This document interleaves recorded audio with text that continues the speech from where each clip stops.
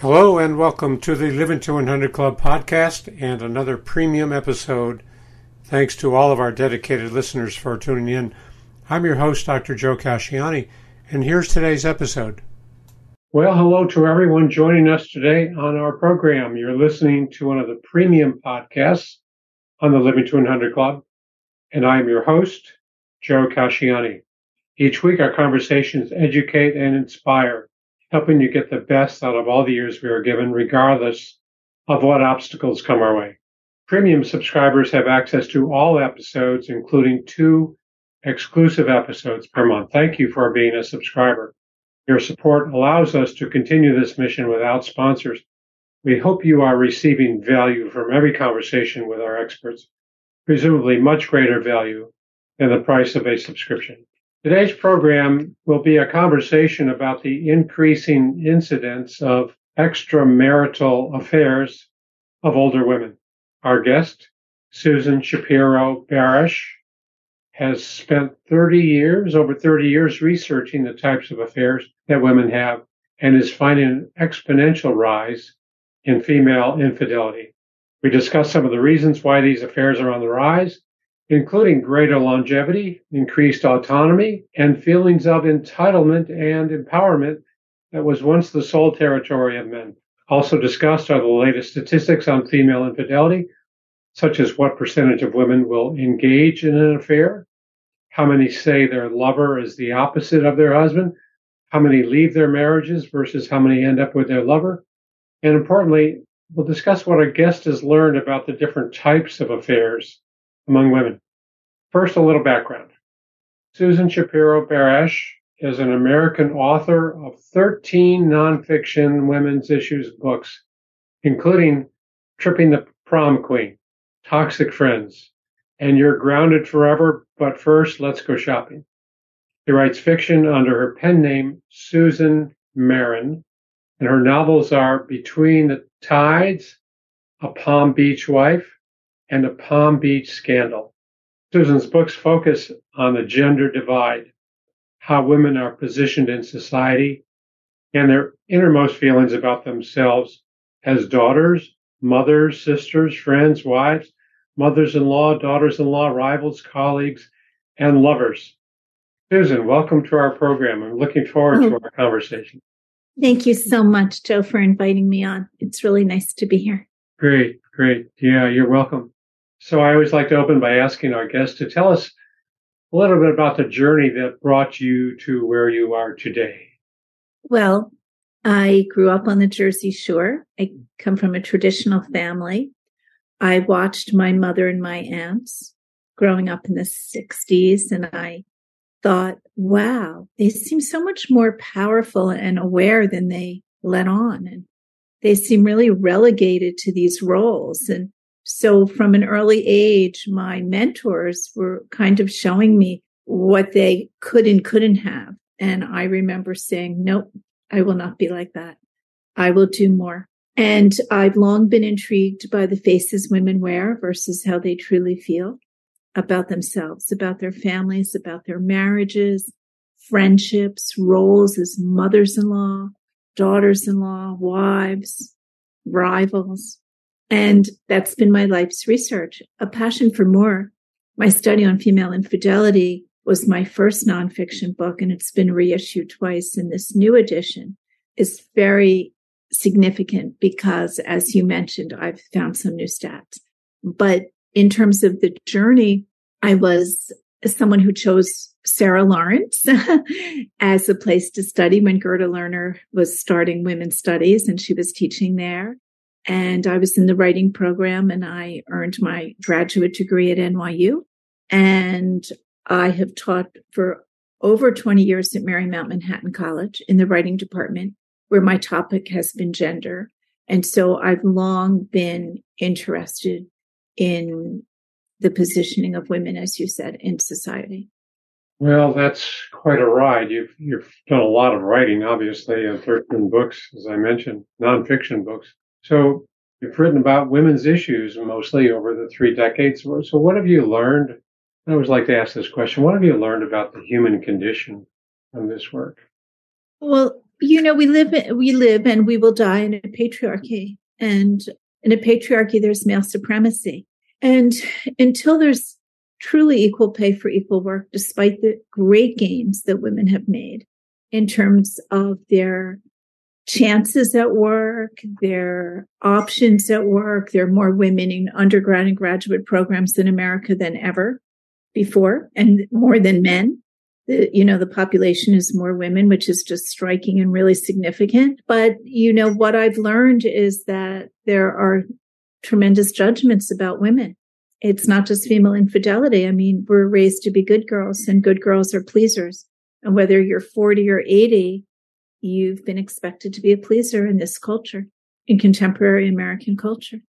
So the judgment about women is going to be demeaning, would you say? Or it's going to be a judgment, whether it's positive or negative, and it will be harsher when it's negative, because there is so much more power that men have garnered just by virtue of their gender.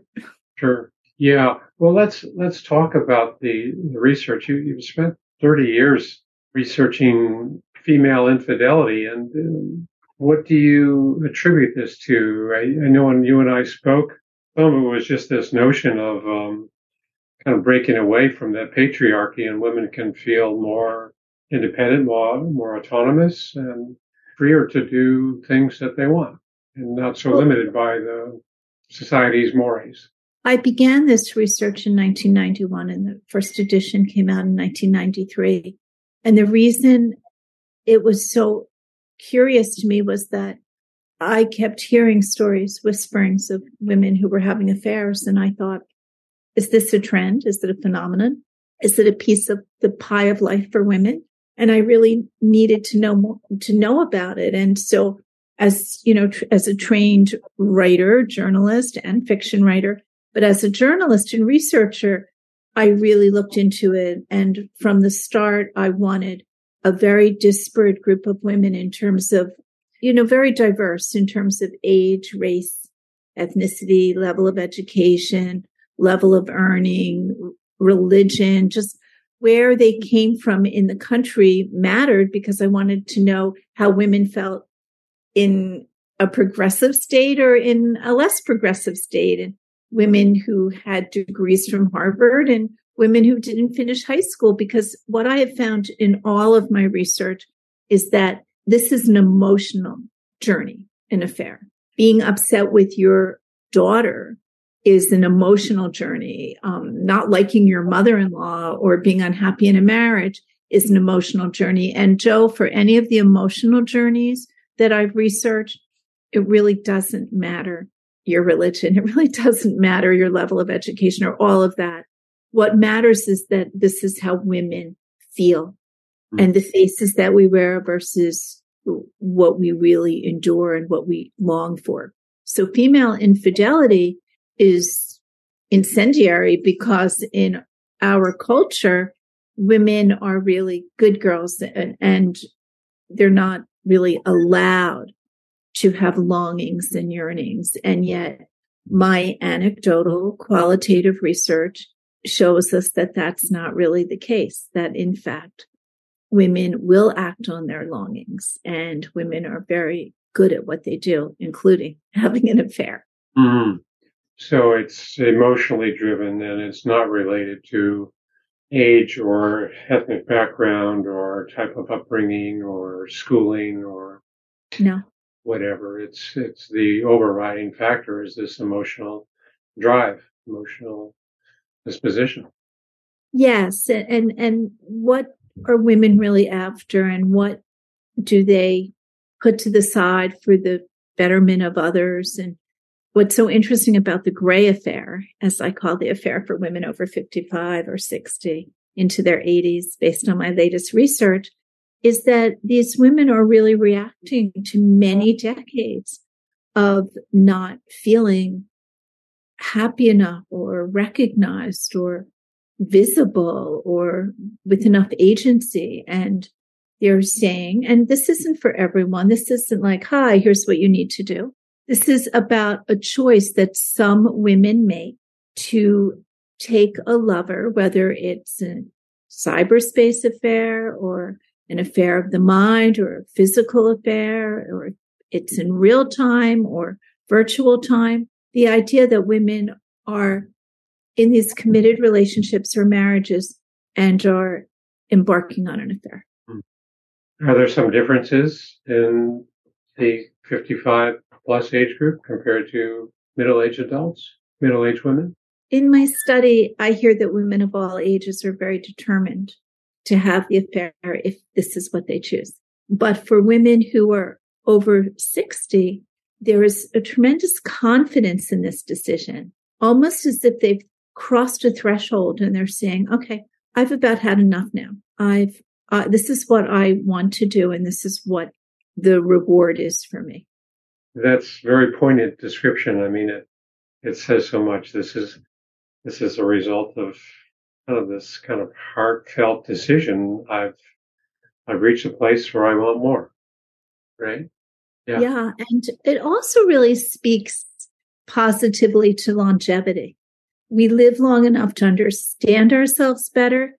And these women at this age are really fighting ageism in a very strong way, because the trajectory of the female life, even in contemporary society, has been, that you're born to be a good daughter, then a good wife, then a good mother, then a good grandmother if you're lucky.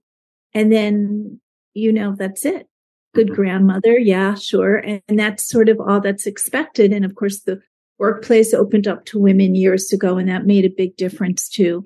But what we're really talking about is women having more options and women saying that they were conventional.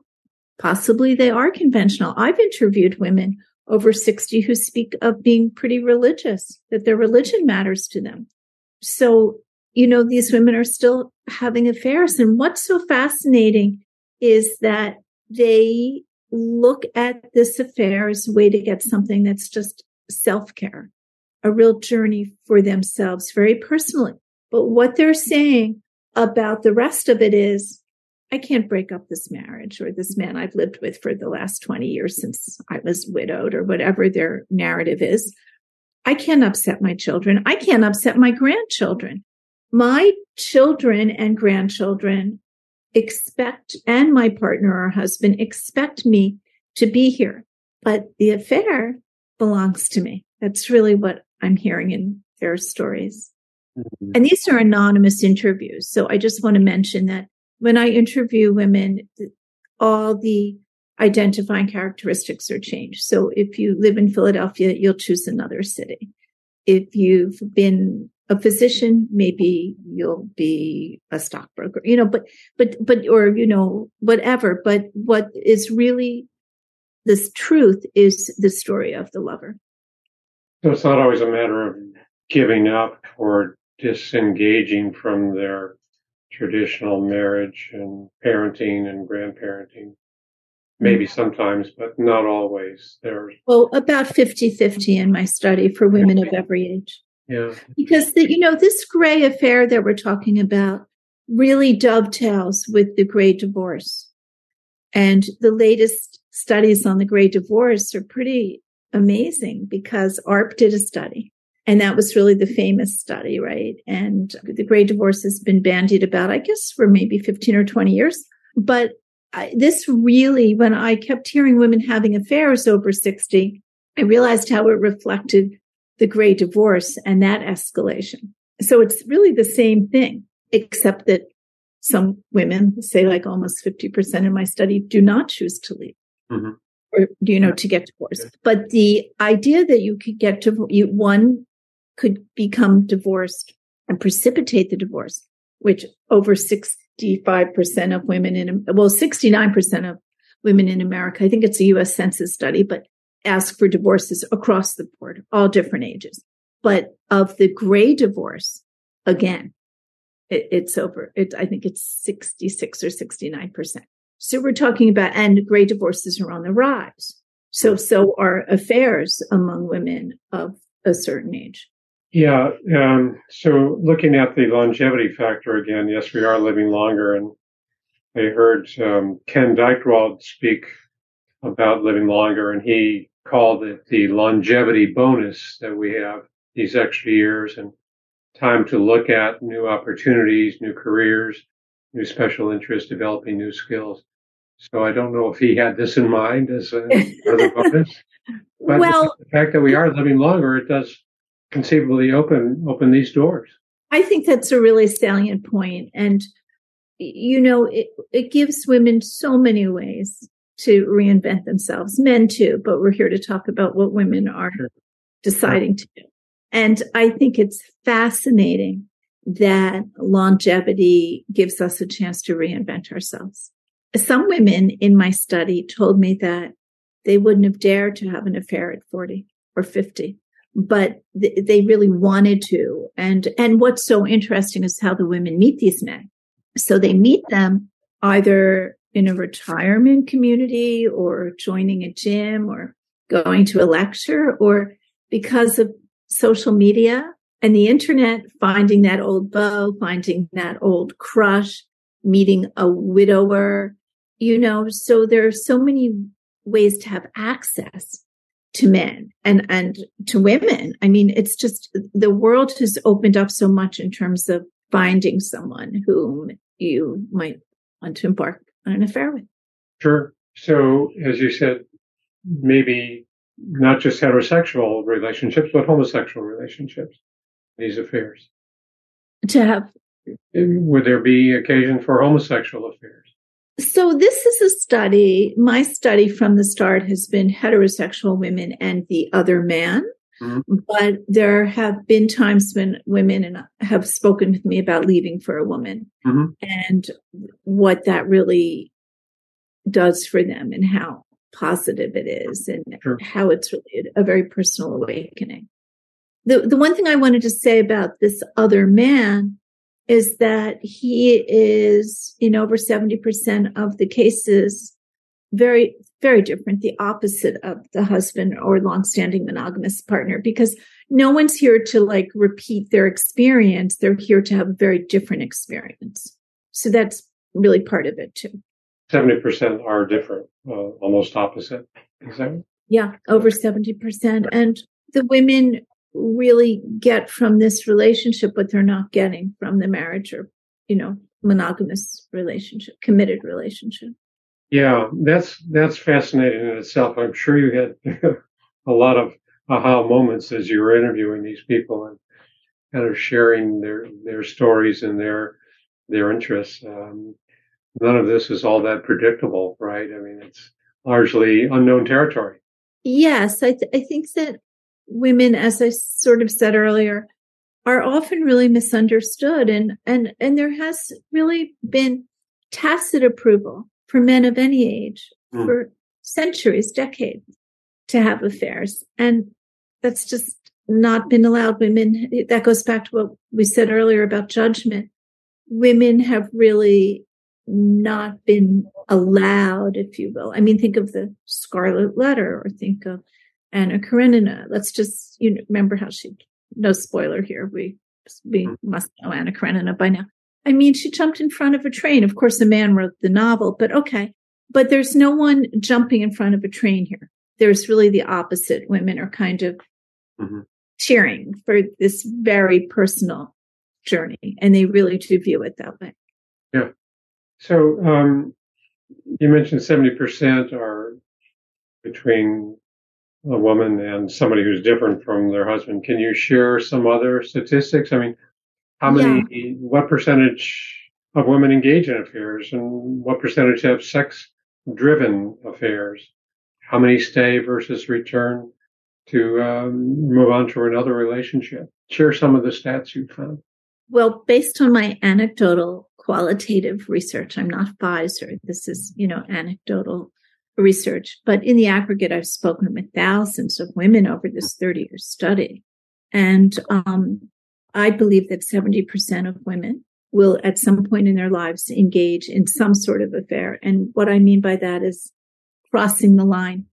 So when women say, well, he's just my best friend at work, but there are these confidences that are shared, or, they're going out for lunch in a way where they just hope no one else in the group at work will join them, then that's really, that's crossing the line. And then, of course, you asked about sex-driven affairs. I have 4 different kinds of affairs in my study. So sex-driven is pretty self-explanatory. And women of all ages, including women over 60, talk about not having enough sex or the kind of sex they want with their husbands or longstanding partners and getting it from the lover. Those women in the gray affair category 2 for the sex-driven affairs, these women aren't remotely interested in an emotional connection. So they just kind of trade in style that we know from male behavior. It's all about sex and that's it. And if the man wants more, they mostly move on. It gets trickier if you fall for the lover, but that's sex driven. Then there's a category called empowering affairs. And in this category, women really do trade in a currency that has been for decades, centuries, part of the male experience. And that means that you travel for work. You also just go to work. This is before COVID, when we were all relegated to home to work. And you have opportunities and earn enough money. Well, now women earn money. Women travel for work. Women know how to find the men, and they're trading in that same currency. They're as empowered. So that's really interesting. And then we have the self-esteem affairs, and women over 60 spoke about that a lot, that as do women of all ages. But I was very struck by how the women during their gray affairs talked about feeling invisible as wives or partners, as mothers, grandmothers, as, just women of a certain age in our society, really invisible and not appreciated. And the affair makes them feel, and the lover makes them feel really appreciated and much more alive. So they talked about that. And then the last category, and the toughest really in this study, because it's the most complicated, is the love affair. And women describe everything as okay, good enough. And then they meet this man. Maybe they go to a party. Maybe they just search for, someone they knew. And once they're in touch again, it just ignites something. Someone you've never met, someone at a reunion, someone at a wedding. And there you fall for that person. It's really like a thunderbolt. And that changes everything. That's so triangulated. You've got that okay or good enough or maybe really great husband at home. And now this is in your life. Mm-hmm. And women say that one is the most complicated. But again, it speaks to women over 60 who say, I just can't believe I fell in love at 64. Or here I am, 72, and oh my God, I feel like a teenager. So that's the 4th category. Well, yeah, they are complicated, especially the last one. It's kind of this unexpected, maybe serendipitous. I'm not sure if that's the right word, but some unexpected meeting that turns into some powerful engagement. Yeah. It's incredible. And those women really spoke very openly about it. Yeah. I know you haven't looked at men's infidelity, but just do you have a sense that the aging longevity is a factor for men too, that's playing a role maybe in the incidence of extramarital affairs for men? It would have to be, because who are these women with?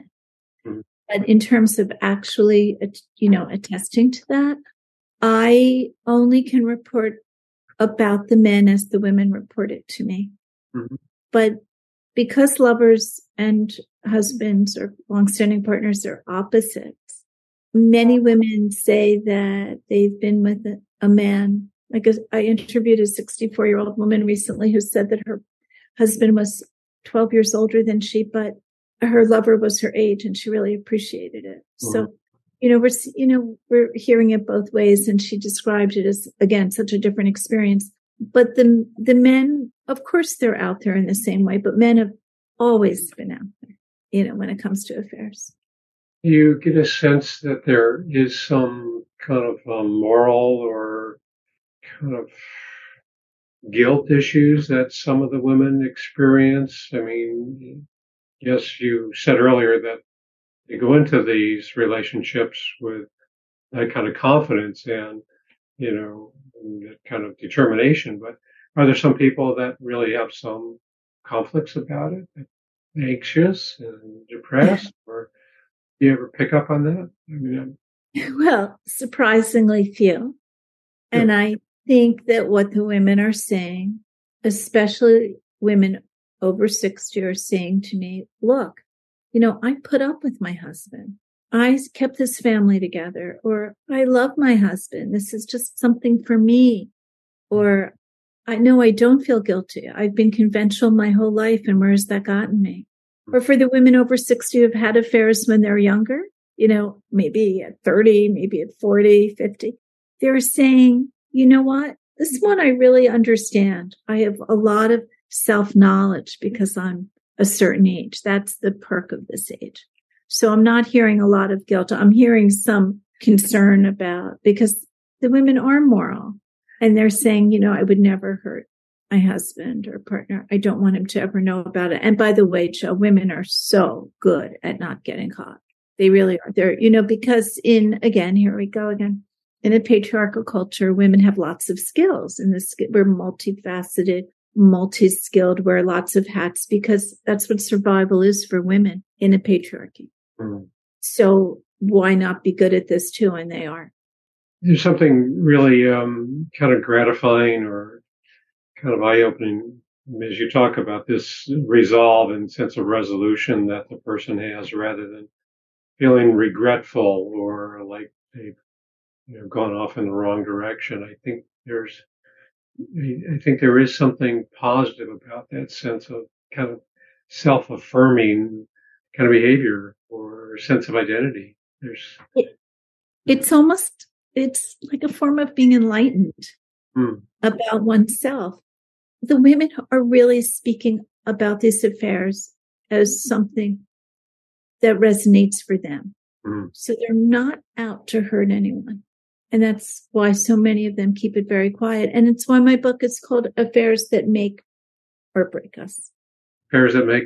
Well, it's called A Passion for More, but the subtitle, Affairs That Make or Break Us. Because that's really what it's about. That's the complexity of it. Sure. Yeah, it's almost as if there's kind of a mystical is not the right word, but some kind of a singular experience that comes from that puts the person in a different place where she's never been before. Right. It's a form of agency. And for some of the older women with whom I've spoken, it's actually very meaningful because it's one of the only times that they've done something just for themselves. Mm. So the affair is really a declaration of independence or self or choice outside this very conventional life and this life that's expected of the women. And, it's not that they started hoping for an affair one day. It's that it's an evolution.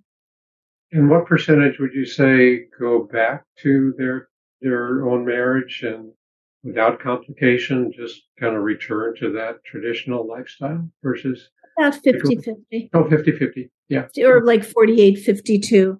But only 35% of the women of any age ended up with the lover. So the lover is often a bridge or a way to understand better who you are, or to better understand what you have in this long-standing relationship. Some of the women called it a wake-up call. Mm-hmm. Yeah, I like the term, the bridge. Yeah, that's good. Or bridge to more unknown. Yeah. Yeah. It's And it isn't often that a woman says, I just decided I had to have an affair. I mean, some do, but it's much more, as I said, it just evolves. Mm-hmm. Yeah. Well, what a great conversation, Susan. I really appreciate your sharing your insights and your findings from your research. Thank you. Really enjoyed this. Is there a takeaway for the audience, the people that listen to this podcast? What would you like them to keep in mind or remember from our talk? I'd like women and men to be very open toward any new experience, including an affair, at any point in their lives, and to view this as a way to have insight into what the female psyche is about. And the other thing I wanted to say is, I think we talked about this before we went live, is that there's a podcast, podcast that just started yesterday. Just landed yesterday, 8 episodes, iHeart, and it landed on Valentine's Day, and it's called She Wants More, and it's inspired by my book and study, A Passion for More. So, if someone wants information beyond our talk today, the podcast is with I was very involved with it, one of the producers.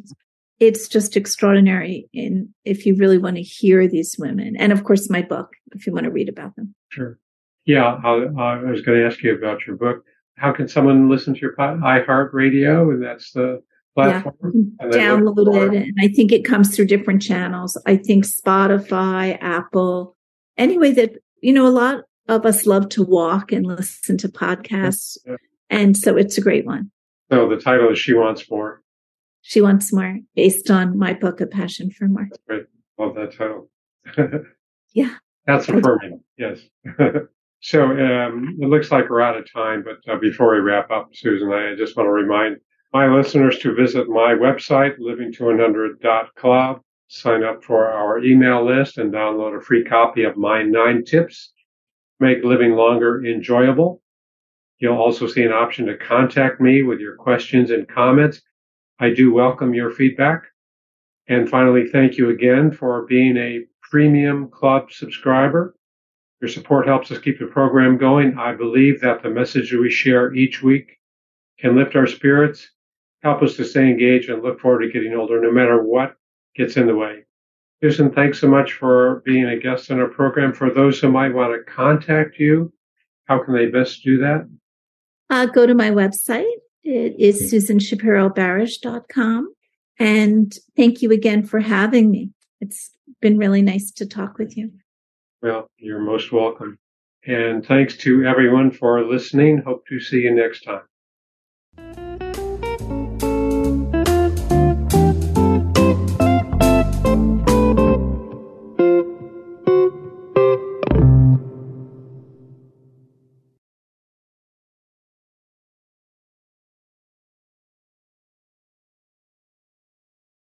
Well, hi, I'm Lori LeBay, and I wanted to tell you about Alzheimer's Speaks, which is another great podcast. You see, my own mother lived with dementia for 30 years, and I felt lost. Did you know every 3 seconds someone in the world is being diagnosed with dementia? Odds are it's going to hit your families too. We want to help you connect to services, products, tools, research, and stories so you can be prepared. Please subscribe to Alzheimer's Speaks on your favorite podcast platform.